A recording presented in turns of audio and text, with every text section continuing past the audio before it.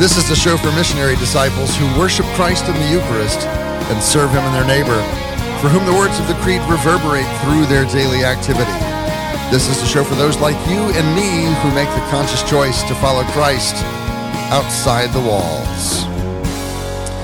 And our guest today is Allison Ciraulo, and she has written a fantastic piece on Church Life Journal. It's churchlifejournal.nd.edu. Normally, this is where I say all of the other titles and things that go on, but according to the piece, what's most important and what we're going to talk about today is, Allison, you're a mother. I am. Motherhood. So I'm married. I have 8 kids, and I resonated on behalf of my wife as I read your piece.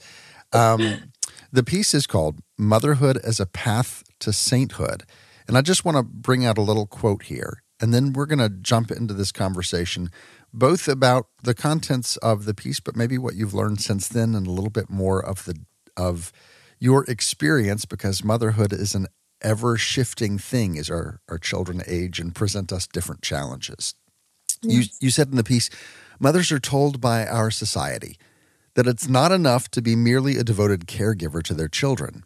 They must also cultivate themselves and their gifts, professional and personal, or else they will be useless on the job market when they return to their careers. And they may also become boring creatures along the way.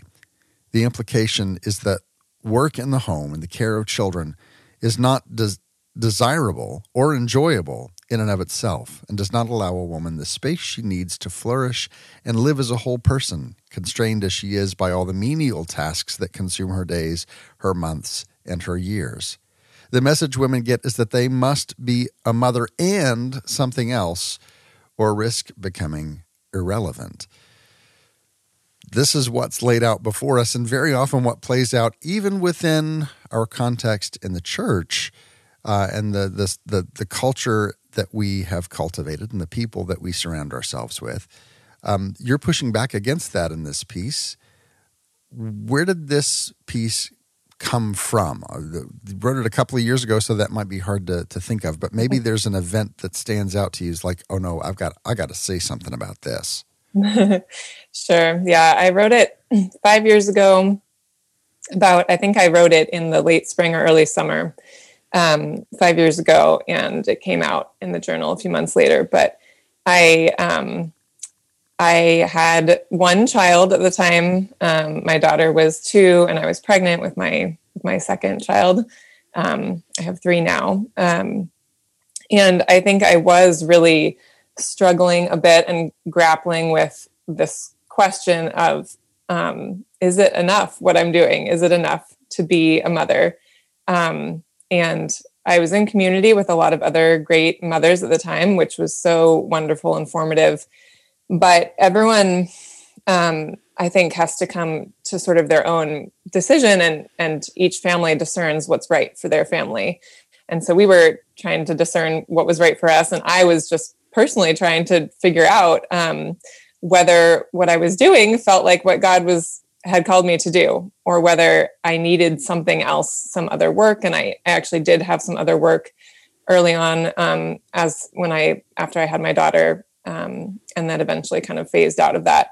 But that question really bothered me because of the societal pressures, the secular society pressures that definitely push women towards also having a career, doing both, just the different pressures that they put on women to have to do it all. And then within the church too, I think just not having a very clear answer of what the ideal was, and then realizing that maybe the church doesn't give an answer of this is the ideal. It's sort of each woman has to discern that.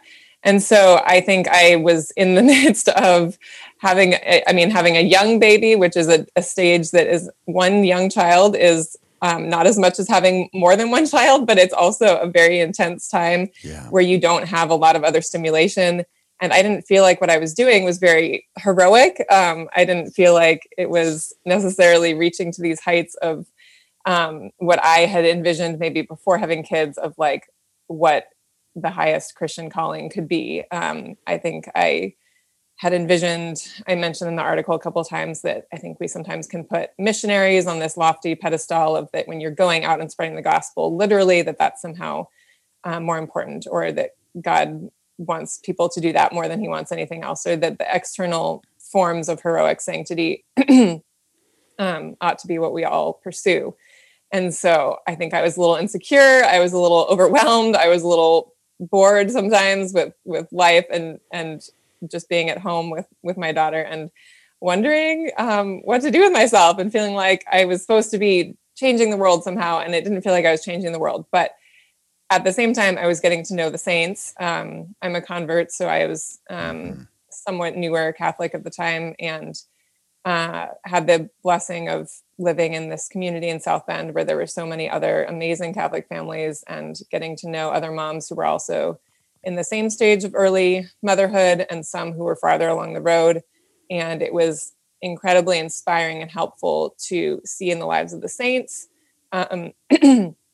just the varied ways that the universal call to holiness is lived out in so many different forms that I had never heard of or encountered as a Protestant. And then also having saints in the making around me who were working it out in real time and could offer so much encouragement and support. And so I think this article very much came out of like just wrestling with all of that of what am I called to, being a little discouraged, but at the same time having this sense that like, actually, this is really important. And I'm becoming more convinced every day that it's really important work to be here raising my children in my home and making our home a domestic church. Yeah. So that's a little bit of a long-winded answer to where this article came from. I saw a piece, and I don't recall where or by whom, so this is really helpful, right? But I saw a piece, I think just yesterday, talking about that being an attachment parent, being there for your children is normal and should be normative, but that it's not meant to be done in a detached culture, right? So here you are with a young child as you're putting this piece together, and I've seen this play out many times over, where baby's born and you're trying to give baby all the attention, but then you're also expected to do all the other tasks that are required to keep the house moving, pay the bills and whatever else, to make sure there's the grocery shopping and all that other. And that really, in a strong and connected community, you have people who are assisting with all of those things, specifically in those early days. And we were always blessed to have that, right? We always had family come in for the birth for an extended period of time that allowed for some decompression, right? How have you found, or what do you see that fosters community that outside of the immediate home, but within our community, that can help with those early days? Yeah, we were also very blessed to have family help after the birth of each of our kids. My mom lived in South Bend with us those early years when my first two were born, and was amazing and heroic in her own right with supporting us and feeding us and holding babies and doing all of that. So that was wonderful. My in-laws now live in Louisville with us and have been with us since the birth of my third child. So we've had that as well. And I could talk a lot about just how wonderful and important that is to have extended family present to help support and how enriching it is both for them and for the kids. But yeah, so we did have that in South Bend. Like I said, we were blessed to have a lot of other families that were in similar stages or a little farther along, and having meals brought to us, having friends who would just come by and, sit with me in those long days. There was a group of us that got together for a few years when we all had young kids. It got harder once kids started going off to school or having more activities, but we would get together once a week for coffee and just sit and talk while the kids played. And that was amazing. I miss those days a lot. I think just as you add more children to the family and life is different in each stage. It's harder to do that. But I think, I was really supported through having friends bring practical help and just so many conversations. I think I will just forever be grateful for all the formation I had through my friends and through the community, especially in South Bend, and then also the other places we've lived, of women who were just also asking the same questions and trying to figure out how to live the vocation richly and draw upon the resources of our faith and the example of the saints, and just being really vulnerable with each other. That has been an amazing gift. Mm-hmm. We're talking today with Allison Ciraulo and her piece in the Church Life Journal, Motherhood is a Path to Sainthood. And as you were going through your argument in that piece, I kept drawing to mind Saint Therese of Lisieux, who kept butting up against this idea that there had to be some heroic expression of faith, that I have to do something, I have to be more, and that I'm just not measuring up, and looking in the mirror and saying, I'm not there yet. Look at all these other people. I'm never going to make it. Is it ever going to get any better? And out of that coming that heart cry, there has to be a little way, an elevator, right? To get me through past those hard steps of holiness. I also thought of the piece. It's a short story from Flannery O'Connor that says, well, she knew she could never be a saint. She could be a martyr if they killed her quick, right? This sense of sainthood is too difficult for us to ever reach with our own tiny little means, and yet this wrestling is what you came up with, and you found some profound consolation from the saints as you struggled to define what does this sanctity and sainthood look like in this crucible of motherhood. Yes.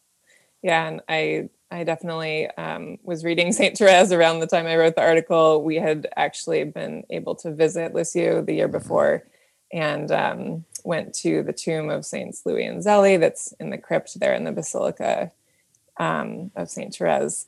So I have been very inspired by her spirituality. And I do think that I think it's just human nature to sort of fixate on external things and on big heroic things. And maybe it's a bit that our hagiographies really can tend to emphasize that. And it's only natural. It's not necessarily a bad thing that we notice those things and hold ourselves against that standard. But I think it's very important. And I'm still learning this, like on a daily basis, reminding myself that it's the small things that the saints were able to achieve heroic things because they were faithful first in small things, and they were able to build up those virtues. It's not like you press the button and suddenly you're this great holy person. It takes working out your salvation in the small ways and taking those small steps. And I think that Saint Therese is just an especially good patron and intercessor for mothers, because she wanted to go and be a missionary. You know, she had that sense that she was called to these great things, and what she ended up being called to was the cloister, where she never left and died very young. And you could say on human terms that her influence was so limited because of how she was in this cloister. She was unknown to the world. And yet she's become this great doctor of the church, and obviously her influence has extended. And on a spiritual level, we can say that she truly achieved heroic sanctity through her faithfulness to God in making use of the small things to grow and to become closer to Jesus. And I think that we have a special opportunity as mothers, and maybe particularly as stay-at-home mothers. I think a lot of this is common to mothers, whether they work at home or out of the home. But I think when it's just before you all day, every day, there's just more time to sort of see what you have, see what raw material you're working with that God is giving you to grow in holiness. And and to accept it. I think it can be hard, and there's a balance for sure of, I have had plenty of friends and know mothers who really struggle with the all day, every day being at home with young children and not having enough support, or just emotionally it's draining. And I don't think we would ever want to say that in and of itself, it's a good that Right. there are all these mortifications of the stay-at-home mother. It's not that in itself it's good, but it's that God can use that. And when we are able to bring the assent of our will to what God is offering us, it's a powerful tool to receive more grace and to grow in holiness. Mm-hmm. So I think, yeah. I often joke that children will take years off of purgatory if treated properly, right? if you handle it properly, and that brings up that point you're bringing, that it's not an automatic thing that suddenly this crucible of motherhood perfects us and helps us on the path to sainthood. And in that way, motherhood could be a path to sainthood or a path to desolation, right? Yes. And so let's talk a little bit about, what does it look like to intentionally accept those mortifications in a way, and maybe even define what we mean by mortifications for those who might be unfamiliar with that word. And then what that looks like for us achieving sanctity through it. Yeah, I think I probably couldn't give the textbook definition of mortification, but I think of a suffering or a trial that you offer up, essentially, would be a basic definition. Something that's that either you're given or that you take on voluntarily in order to unite yourself more deeply with the sufferings of Christ and become more like him.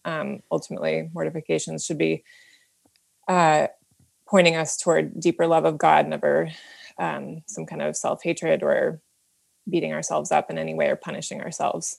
There can be abuses, of course, but it should be pointing us toward deeper union with Christ and growth in the virtues. So I think, how do we do that? I think, it actually makes me think of something Dorothy Day said, and I can't remember where she wrote this, but she wrote that mortifications that were not the ones we chose, but were just imposed upon us, were the more potentially sanctifying ones than the ones that we chose. So I think first of all, about mortifications, I would say we are given lots of them as mothers, as parents, fathers too, for sure. And our first task would be to accept the things that are hard with faith, with cheerfulness, with gratitude that we're being given a chance to grow in union with Christ. Beyond that, there may be times that God calls us to take on something extra, and that's something that each person has to discern what they might be asked to do. But I think of, being awakened in the night by a crying baby. That's a mortification that you did not ask for, and that you decide how to respond to. And I certainly could not hold myself up as an example of having responded to those kinds of things with faith every time. It's something that will take a lifetime of growing. And I think it's natural to be irritated. It's natural to be frustrated and try to change whatever unpleasant thing is happening to us. It's so normal to do that. But I love, it's so freeing too, though, to think that it's not like a mystery of how to grow and become more like Christ. Like, we know what we need to do. And so often it's just reminding ourselves, remembering, like, starting the day with prayer, I think, helps us orient ourselves, and offering your day, and then throughout the day, kind of coming back to that. There's a book I read called The Mother's Rule of Life that people may be familiar with, but she talks about breaking up your day into little chunks, and just with each couple of hours that pass, stopping and committing to God the next bit of time, and that reorientation helps you to remember to, when that kid throws a tantrum, when the food is on the floor, when, the diaper explodes, whatever it may be, that you're a little more primed to respond to that, and to accept it with just cheerfulness. I think cheerfulness is like the one that I come back to, is like, I need to grow in cheerfulness responding to the annoyances and the troubles. And I mean, that's those would be like kind of mortifications on a level of they're more irritations and small trials. And of course there are bigger things, bigger sufferings and crosses that we're asked to carry. But I think just on the daily level, that's what we can work towards, is just remembering to take those small things and offer them to God instead of reacting in our frustration. Well, and even that can seem overwhelming as you're hearing this for the first time and thinking, well, I don't do that. So now I'm inferior because I don't do that. But this is, as you say in the title, it's a path to sanctity. It's a path to sainthood. And that we don't start off at the end of the path, right? We start off at the beginning and we pick up today's troubles and today's frustrations, and we do a little bit better than yesterday. We rely a little bit more on the grace of God than we did yesterday, realizing that all of this is really, as much as we can do anything, we do it by the grace of God. And so in some ways, it's just accepting that grace and saying, okay, I'm not going to respond in my first thought. I'm going to wait until my second thought to respond. And that's the step we can make today. I love this picture out of, Paul uses the illustration a couple of times, but he says, clothe yourselves then in loving kindness and compassion. And the one I'm thinking of comes from Colossians 3, but he says it a couple of other times. This idea that we clothe ourselves in virtue means that just like normal clothes, it's not our natural state. It's something that we have to do that's different, because we look at ourselves in the mirror and say, ooh, I'm not going out like this. I need to put something on. And that's true of our physical clothes, and it's also true as we clothe ourselves in the virtues. As we look at our first response that pops up and go, ooh, maybe my kid shouldn't see me like this, right? Yeah. Maybe there should be something else that comes out here. Yeah, for sure. And I would certainly agree with you and reiterate that it's a very slow process. It's not something that happens all at once, and it's trying every day and failing every day and not being discouraged by that. And Therese talks about being glad to know of her sinfulness and her littleness, because it meant that God's grace would increase all the more in her, that she had to rely that much more on God's grace. It's us giving our little efforts. Like, we have to give something, because if we don't give anything, what does God work with? But we give whatever small bit we can, and then entrust ourselves to how He chooses to make that grow and gradually purify us and change us. And it's not something that we will likely see an end finished product of in our lives. It's just that constant re-entrusting ourselves and surrendering ourselves to God's grace to do the rest of the work. As I look at just about any path to sanctity, what I see is a growing recognition of the presence of God in our current circumstances. I think that's how we achieve sanctity, is just getting our eyes attuned to seeing where God is already present in our lives. So I'm curious if you have a story of a time where, through something that began as a frustration, you came to see that God was present in that moment, in that frustration, even in the midst of your home.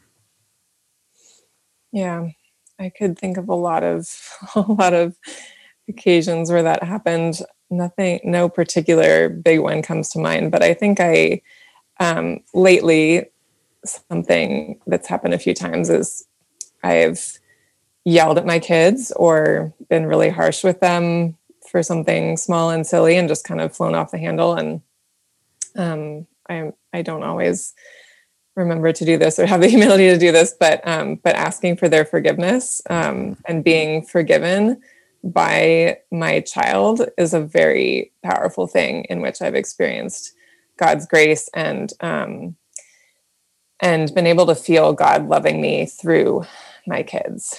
And it's an amazing gift. That alone is just makes so many of the difficult aspects feel small in comparison to the consolation of knowing God's love through them in that form. Mm-hmm. At night, our family will periodically do Compline. And when we do that Compline, there's that place at the very beginning where there's the Confiteor, right? I confess to Almighty God. And we go through that whole bit, but then we also allow the children and we parents sometimes to reiterate the I'm sorries of the day, right? So we start off saying, and now as we draw this day to a close, let us offer to God for his merciful judgment all the thoughts we've had, the words we've spoken, and the deeds we've done this day. And that's kind of the cue that the kids will go in and start saying, oh, I'm sorry I lied to you. I'm sorry I hit you. I'm sorry, all the way around. And we, mom and dad, sometimes jump in and will also say, ooh, we weren't very patient with y'all today, with you specifically. We always do the specific person. Mm-hmm. And from there, after we've gone, they already apologized at the time. Now it's a time to kind of close out the day and re-offer our contrition to one another. And then we close out that day with the Confiteor and then the rest of the prayer of Compline. And it's such a profound moment, I think, for everyone, specifically if you didn't grow up in a home where there was a lot of apology. It becomes very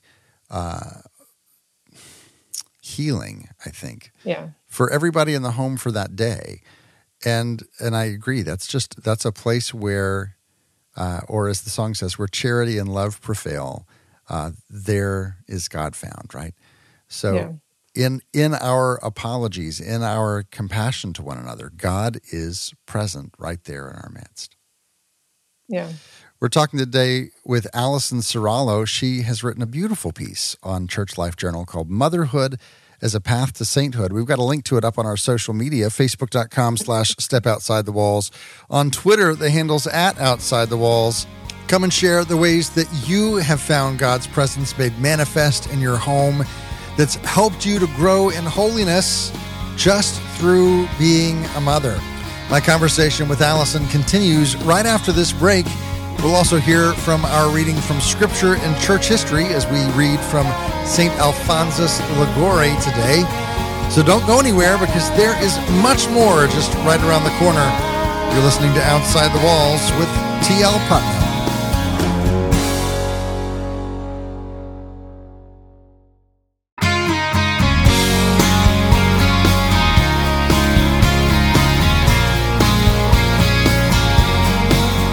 Welcome back to Outside the Walls, where we explore the implications of our belief on our daily life.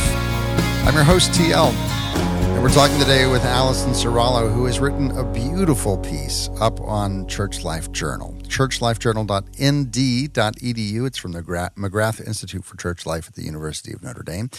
The piece is called Motherhood as a Path to Sainthood, and I saw it, and I read it, and I fell in love with it, and then I went to go look for it again on the page, and I had the hardest time because I found it on Facebook. You wrote this piece some time ago, and so it took me a while to locate it, but I did. And Allison, thank you for joining us to talk about it today. Thank you for having me. So one of the things that you talk about is you talk through some various quotes of the saints, including one from St. Oscar Romero, about motherhood being a type of martyrdom, of giving your life for another. And that was just a beautiful and profound quote. Oftentimes, from my experience, mothers, and I only have experience with the one here, but feel invisible or somehow like their whole life is consumed in the work of something else and no longer really present or autonomous on its own. I'm going to guess that that's not a unique experience. How have you come to terms with that or dealt with that, or in what way have you found on your path to sanctity and your path to sainthood that plays a role? It's definitely been a part of my journey, both of conversion and I think just growth as a person. I grew up very much a practicing Christian, and in a family that deeply had faith and practiced faith. But I think there's so much emphasis in our culture on autonomy and on self-determination and achieving our potential and fulfilling our dreams. And it's not to say that there's nothing to any of that. But I think that's very much the thrust of what we're taught and what we're formed in, and maybe especially for women, kind of as a overcompensation for previous eras, that women are really pushed towards achievement, I think. And I was blessed with parents who really loved me for who I was and affirmed my identity apart from whatever I did or accomplished. But I think that's a struggle that a lot of women have. So that kind of just as a preamble. And I think that there's a lot in this idea of martyrdom. And I think maybe that thought scares people a bit. It's a bit daunting to think of how in any way is my life as a mother resembling that of a martyr. And I think that the way now Saint Oscar Romero talks about it is really beautiful because and again, as we said before, it's not the simple fact of being a mother that makes you a martyr. It's how you respond to the challenges and what you make of the experiences you have and how you respond to your children, how you behave in your home, and kind of how you work towards this ideal of being Christ to your children and seeing Christ in them. But it's in the little acts. It's in the little acts of giving your life. And whether we realize it or not, I think sometimes we just don't even see the way that we sacrifice for our children. And it doesn't always feel hard. I think I was surprised, and it's different for every temperament. It's different for every mom, I think. But I was surprised in some ways when I had my first baby, how much joy I felt in sacrificing for her. It was not, sometimes it was painful, sometimes it was unpleasant, but there was a lot of joy in it too.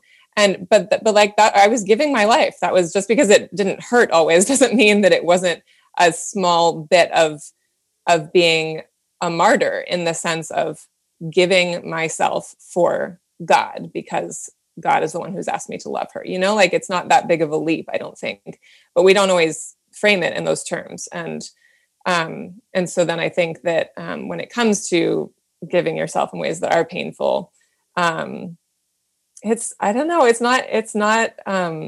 easy. And I wouldn't want to elevate the sufferings and the pains, the sorrow and the difficulties in themselves. That's not a Christian theology of suffering, to say that those things in themselves are good, or that if you're suffering, it's good because it's right. God's, it's the cross and you just have to accept it. I think we have to be careful in that sense, but it can be sanctifying. And those ways that we begin to do that and to grow in our acceptance of the sacrifices, I think, are the ways in which we live as martyrs that are not out there being burned at the stake, but gradually being conformed to Christ. Yeah. One of the things you bring up in the piece is the canon of saints that we have available to us who demonstrate for us heroic virtue. There are very few parents who are on that list. And when they are on that list, very seldom are they on that list just for the acts of parenthood. Most often they are parents and, as you talked about in the very beginning of your piece. And so you lift up Saint Celia Marie, who you mentioned earlier, as the first married canonized couple. And in a large part, it was their success of parenting, and they're parenting their daughters to the point where they entered the convent, and where one of them is a saint and others on the pathway to sainthood. And so in a large part, it was their parenting that made them canonized saints. It was the heroic virtue, but they really stand alone in that.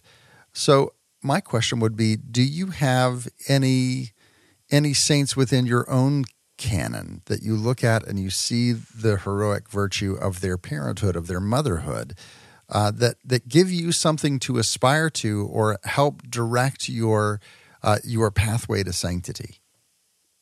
Oh, I do. So many. And I won't name any names specifically, but I do. I feel like any friend I could think of, all of my friends in some way exemplify a virtue that I aspire to or have inspired me profoundly in my own journey towards sanctity and as a mother. I think I have a few who I especially just admire and rely on their advice and encouragement. Sometimes, yeah, some moms who are a little farther along the journey, especially just, I think sometimes that perspective of women who can look back and see with a bit more perspective these early years and what is unique about them. Their support is so helpful, but yeah, so I think that we shouldn't, I don't know that we need to get too bogged down in why aren't there more canonized married saints. It would be great. And I think we will see more. I hope we see more, because I hope that we are becoming them, whether or not we're canonized, but whether or not we're canonized, we can live in communities where we share with one another and lift each other up and encourage one another in such a way that that we are being that for each other. We are the great cloud of witnesses that are running together towards heaven. And I feel blessed to have experienced that and to continue to experience that through my friendships. It's one of the greatest gifts that God gives is friendship in God, friendship that that draws you towards heaven. And yeah, I think of friends who have lost babies. I think of friends who have struggled with infertility, and friends who have many children and have the cross of many children close together, and that being its own difficulty. I think of friends who work outside the home and do amazing, beautiful things and also raise their children. I think of moms who live seemingly very quiet, hidden lives. And I think more than not, that's who I know is women, wonderful, beautiful Catholic women who are mothers, and their lives are very, very humble and very normal. And there's nothing that you would look at it and think, wow. And yet they are in that hiddenness, they're living extraordinary holiness. And so I see them and I think, wow, because I see the beauty of their faith. And that being the most important thing about them, whether or not they achieve something in the broader world. And that's, again, not to downplay that, but I think our society and our culture does not give enough recognition or acknowledge, even on a basic level, the value always of the mother who stays at home and raises her children. And that kind of circles back around to what inspired me to write the article was certainly not to toot my own horn or hold myself up as an example, but just to kind of put in a word for the moms who are at home and feel like they're not doing anything important. I think I did see that I've seen that in some moms I know, of just really questioning whether it matters what they're doing. And I think the church does teach, and, we have documents like Familiaris Consortio, and if we read them, we see what the church says and teaches about the importance of the family and the domestic church, and that our primary task as parents is to evangelize our children, essentially. And what could be more important if we, really believe in the gospel? Like, what could be more important than passing on the faith to our children? And so I think we just have to remember how important it is, and not feel discouraged if we're not doing something more than that. Like, that is enough. And so I think that was that's what I see in my friends who are the living, walking saints in the making, and what we see in some of the lives of canonized saints who had similar life circumstances. But yeah, I think this what you mentioned before, this maybe fear of disappearing into the role of mother. And I think to some extent, like any Christian vocation fully lived, you disappear into it in a good way. There's a way in which you can diminish yourself and demean yourself by sort of setting yourself aside in your vocation that is not healthy. But I think, I've read a couple of different lives of saints, and I think of like Thomas Merton's Seven Storey Mountain, the story of his conversion, which is a beautiful book, and The Secret Diary of Elizabeth Lazier, who's another blessed, she's not a blessed, I think she's a servant of God. Many saints who describe, or maybe don't even describe, but you just see it, this sort of, they become this new person in Christ as they grow in love for God. And that there's a beauty in that. It's not a loss of self, but it's a gain of this powerful identity in Christ, and becoming a person that is powerful in the hands of God to spread his love in the world. I look at the lives of the saints, and very often the saints don't go to heaven alone. They go with the people who are in their immediate circle and vicinity. And not just in terms of bringing others to heaven, but also the sense of others are canonized alongside them. Saint Therese and her parents, and now her sisters has a cause for canonization. You have fathers of the church who are brothers, right? And so you look at the importance of the role of the family and of the mother in shaping those children to become canonized saints. You've got Saint Monica, whose prayers were directly responsible for the conversion of Saint Augustine. You have this example, but it's kind of like the wind, right? You see it by its fruit, and not necessarily by direct canonization. There are so many out there whose families, whose homes, whose mothers have put them on the map, as it were, of the canon, of being a canonized saint. This is the task of making our homes into schools of sanctity. And very often, Mom, it's you who are leading the way in that example. We've been talking with Allison Ciraulo. Her piece on Church Life Journal is Motherhood as a Path to Sainthood. You can find it by going to churchlifejournal.nd.edu. Allison, thank you for taking the time to talk with us today. Thank you so much for having me. It's been a pleasure. If you missed any part of my conversation with Allison, or maybe you want to go back and listen to it again, or share it with your friends on social media, and this would be a great one to share. Have no fear, all of our episodes are archived over at OutsideTheWalls.com.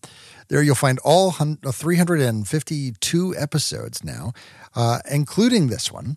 You'll also find a link up in the top right-hand corner of the page that says Support the Show Patreon. We've got a great support community that helps keep us on the air, and in return, out of gratitude, we give extra content.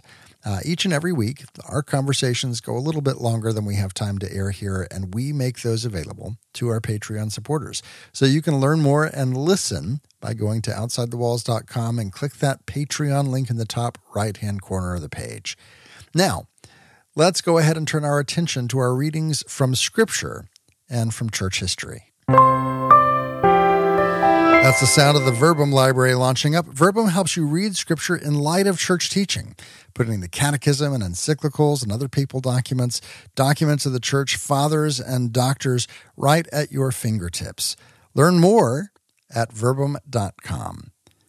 Today's reading from Scripture comes from the Gospel of Luke, chapter 6. Jesus said to his disciples, "A good tree does not bear rotten fruit, nor does a rotten tree bear good fruit. For every tree is known by its own fruit. For people do not pick figs from thorn bushes, nor do they gather grapes from brambles. A good person out of the store of goodness in his heart produces good. But an evil person out of a store of evil produces evil. For from the fullness of the heart, the mouth speaks." That reading comes from the Gospel of Luke, chapter 6. And this is a challenging verse, specifically if we apply it to ourselves. This comes back to the thing that we were talking about with Allison. Parenthood does not automatically make you into a saint. It's a pathway. It comes through, it provides opportunities for us to make choices, to deny ourselves, to take up our cross, and to follow Christ. And it can be a very difficult thing to look in the mirror and say, what fruit am I known by as a parent? When my children are grown and they think back on the way that I responded to them and reacted to them in various situations, what fruit are they going to remember? Now, yes, we all get frustrated. We all have those moments. And yes, we as parents are not meant to be our children's best friend. We're meant to be their parent and to guide them and to help them grow to maturity.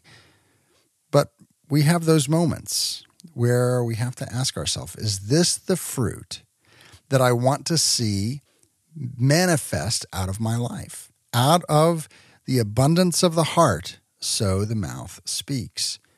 So we look at ourselves, and sometimes we face that hard reality that I don't like the fruit that I see coming out of me. What do I do about this?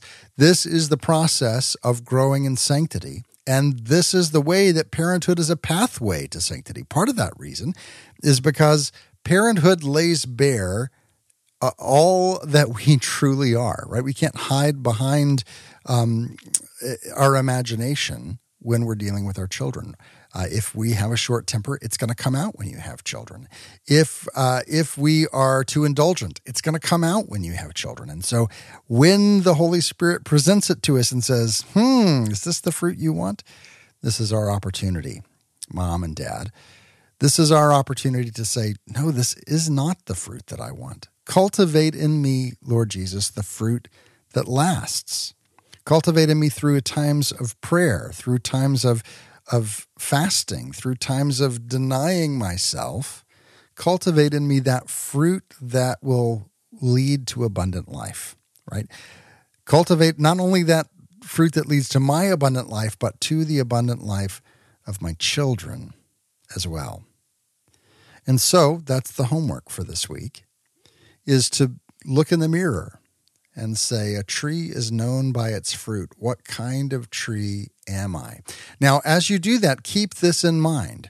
This is not an opportunity for us to be triumphant, nor is it really an opportunity for us to despair. Because as we come and evaluate ourselves by the light of the Holy Spirit, then that whatever is revealed to us, illuminated by the Holy Spirit, should bring us to a place of humility and of hope, right? Yes, there's going to be a sense we look and we see, this is not the fruit that I want. This is a humbling experience. But the Holy Spirit never beats us over the head. He shows us things in order to draw us deeper into holiness so that we can grow in the friendship of God. We can become more and more like Him. We can become greater sharers, as Scripture says, in the divine life, becoming sharers in the divine nature itself. Our reading from church history today comes from a sermon by St. Alphonsus Liguori, and he speaks a lot in this about man and the gifts that God gives to man. But since we're talking to mothers today, I'm going to edit it ever so slightly as we talk about the pronouns. Everything else comes straight from St. Alphonsus Liguori. All holiness and perfection of soul lies in our love for Jesus Christ our God, who is our Redeemer and our supreme good. It is part of the love of God to acquire and to nurture all the virtues which make us perfect. Has not God, in fact, won for Himself a claim on all our love? From all eternity He has loved us, and it is in this vein that He speaks to us. O man and woman, consider carefully that I first loved you. You had not yet appeared in the light of day, nor did the world yet exist, but already I loved you. From all eternity I have loved you. Since God knew that we are enticed by favors, he wished to bind us to his love by means of his gifts. I want to catch all mankind with the snares, those chains of love in which they allow themselves to be entrapped, so that they will love me. And all the gifts which he bestows on us were given to this end. He gave us a soul, made in his likeness and endowed with memory, intellect, and will. He gave us a body, equipped with the senses. It was for us that he created heaven and earth and such an abundance of things. He made all of these things out of love for us, so that all creation might serve humanity, and humanity in turn might love God out of gratitude for so many gifts. But he did not wish to give us only beautiful creatures. The truth is that to win for himself our love, he went so far as to bestow upon us the fullness of himself. The Eternal Father went so far as to give us his only Son. When he saw that we were all dead through sin and deprived of his grace, what did he do? Compelled, as the apostle says, by the superabundance of his love for us, he sent his beloved Son to make reparation for us and to call us back to a sinless life. By giving us his Son, whom he did not spare, precisely so that he might spare us, he bestowed on us at once every good, grace, love, and heaven. For all these goods are certainly inferior to the Son. He who did not spare his own Son, but handed him over for us all, how could he fail to give us along with his Son all good things? That reading comes from a homily, a sermon by St. Alphonsus Liguori. And there's so much here, but first and foremost, and the thing that I want to bring out is that all of our striving for holiness should be founded and enriched and nourished by a love for Jesus Christ, our God, who is our Redeemer and our supreme good. This and this alone is where we find the strength and the ability to pursue that holiness, to where it becomes not just a list to tick off and to do all the right things, but where we are empowered and given the grace to actually grow in virtue. It's in this growing in love for Christ that we become sharers in the divine life. And as we become sharers in the divine life, we become more and more like him, more virtuous, more able to respond well to our kids, more able to walk this path of sainthood through the vocation that God has given us. So this primarily is the message of today. It's the message of the conversation we had with Allison Ciraulo. It's the message of St. Alphonsus Liguori and of the scriptures that we read out of the gospel. That God, who first loved us and sent his Son, is waiting for us to meet him in relationship. And through that relationship with him, and then by extension through all of our other relationships, we are made perfect and become sharers in the nature that he always intended us to share in. So I want to encourage you. Sometimes as we talk about sainthood, it feels overwhelming. Sometimes as we talk about parenting, it all feels overwhelming. I can never measure up to that parent over there. But here's the thing. All of these things come to their completion as we fall deeper in love with Christ. St. Paul said it, I think, best, where he says that Christ's power was made perfect in our weakness. So you may feel like you're out of your depth as a parent. Maybe You felt like you had it together at one point, but now it's just a little bit harder, and you're not sure that you're doing as well as a parent as you should. Fall in love with Jesus. Spend time in adoration. Develop your prayer life, and know that through that process, He'll make you a better parent and give you that path to sainthood. That's all the time we have for today. Today's show is brought to you by Drs. Michael and Julie Hyland and all of those who support the show through Patreon. Go to OutsideTheWalls.com, click that Patreon link to learn more and join their numbers. And until next week, let nothing disturb you. Let nothing affright you. All things are passing, but God is unchanging. Patience obtains all things, and who has God lacks nothing. God alone suffices.